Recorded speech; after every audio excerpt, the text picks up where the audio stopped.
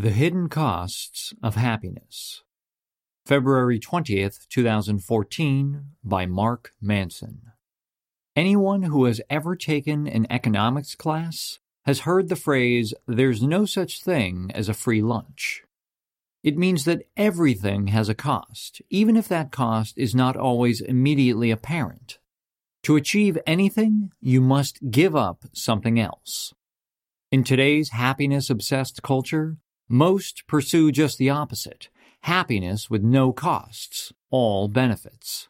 We want the rewards without the risks, the gain without the pain. But ironically, it's this unwillingness to sacrifice anything, to give up anything, that makes us more miserable. As with anything else, happiness has costs. It is not free.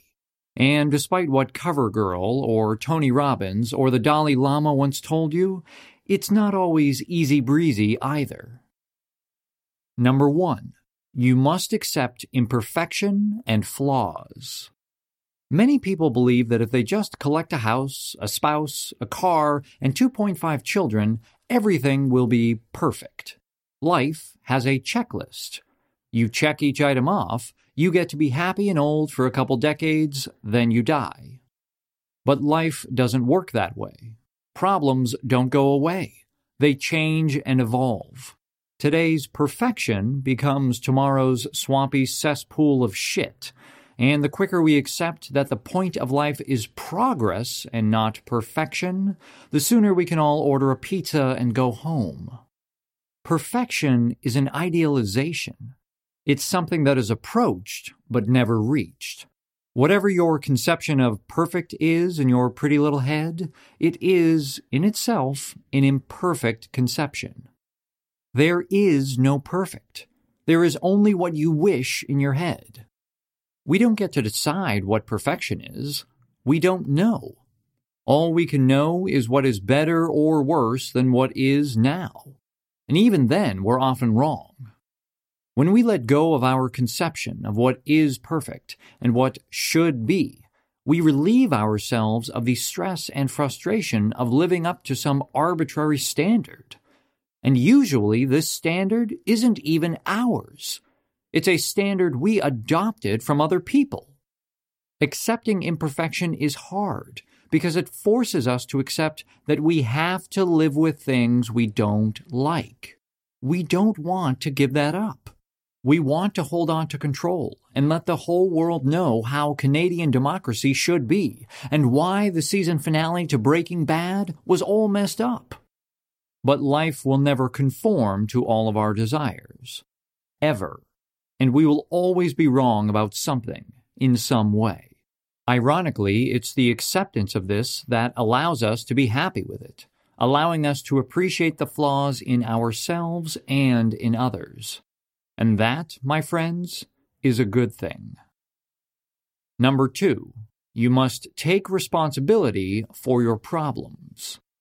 Blaming the world for our problems is the easy way out. It's tempting, and it can even be satisfying. We're the victims, and we get to be all emo and indignant at all of the terrible injustices that have been inflicted upon us. We wallow in our imagined victimhood so as to make ourselves feel unique and special in ways in which we never get to feel unique and special anywhere else. But our problems are not unique, and we are not special. The beauty of accepting the imperfection of your own knowledge is that you can no longer be certain that you're not to blame for your own problems. Are you really late because of traffic? Or could you have left earlier? Is your ex really a selfish asshole? Or were you manipulative and overly demanding towards him? Is it really the incompetence of your manager that lost you your promotion?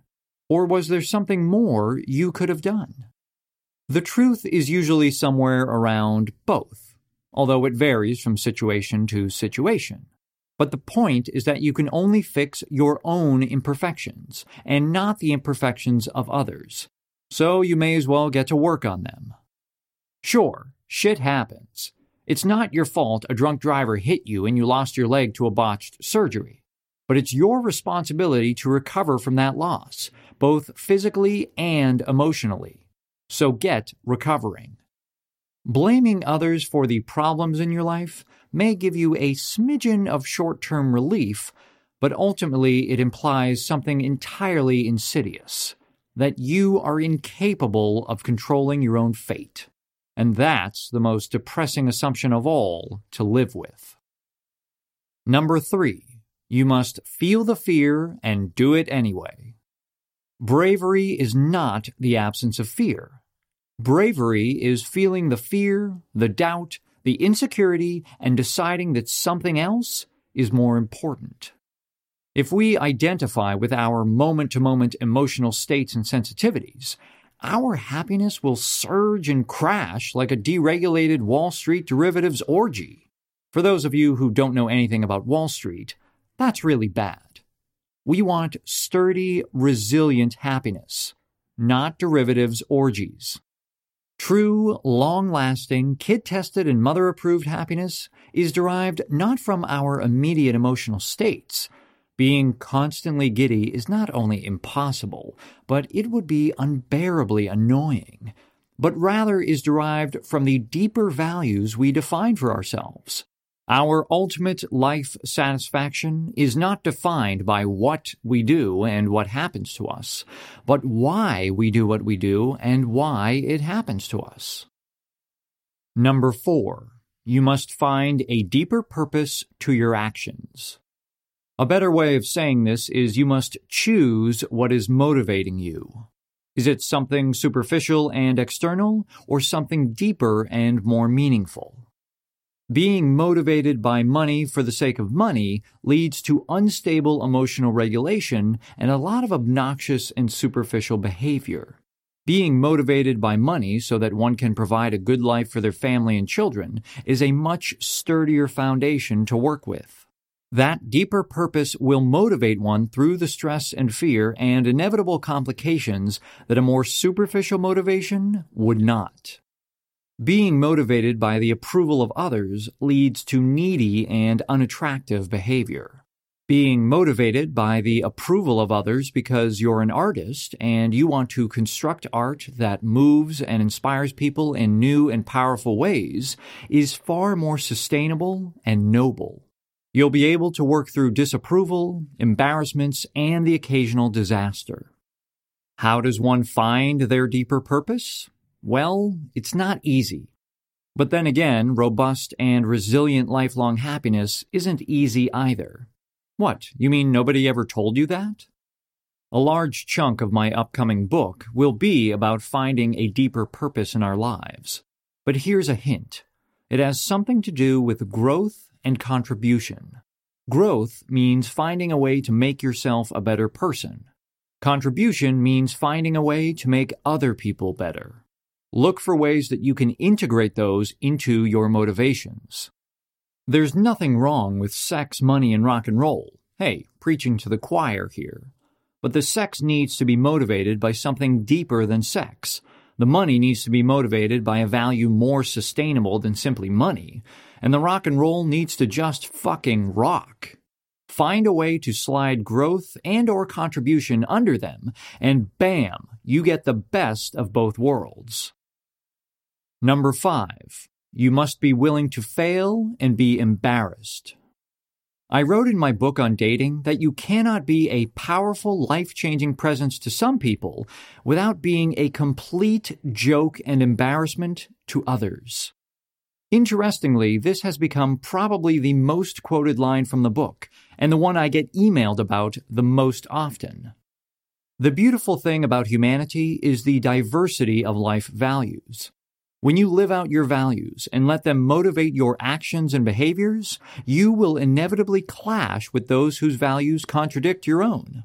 These people will not like you.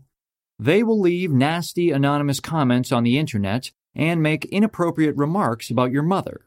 Anything you do that's important will inevitably be accompanied by those who wish for you to fail. Not because they're bad people, but because their values differ from yours. Okay, some of them are fucking awful people. As someone much wiser than me once said, haters gonna hate. In any venture, failure is required to make progress. And progress, by definition, is what drives happiness. The progress of ourselves, the progress of others, the progress of our values and what we care about. Without failure, there is no progress. And without progress, there is no happiness. Relish the pain. Bathe in the scorn. The most important skill in life is not how to avoid getting knocked down, but rather learning how to stand back up. Haters gonna hate. What is the key to happiness? You just listened to an article that hopefully scrambled your brain a little bit, made you question some things, maybe showed you that some things that you assumed to be true weren't quite true. If you liked it and you want to check out more, dive a little bit deeper into what makes us happy, what makes a life good, what gets us up in the morning, I have a free PDF that I'm offering. It's on my website, markmanson.net/happiness. If you really enjoyed this article, you can go there, download the PDF. It's about 20, 25 pages. It's completely free. I'm not promoting anything, spamming anything. It's just a way for... if you really enjoyed this content, it's a way to keep connected with you and keep offering you good stuff. So go check it out, markmanson.net/happiness, and you can get it there.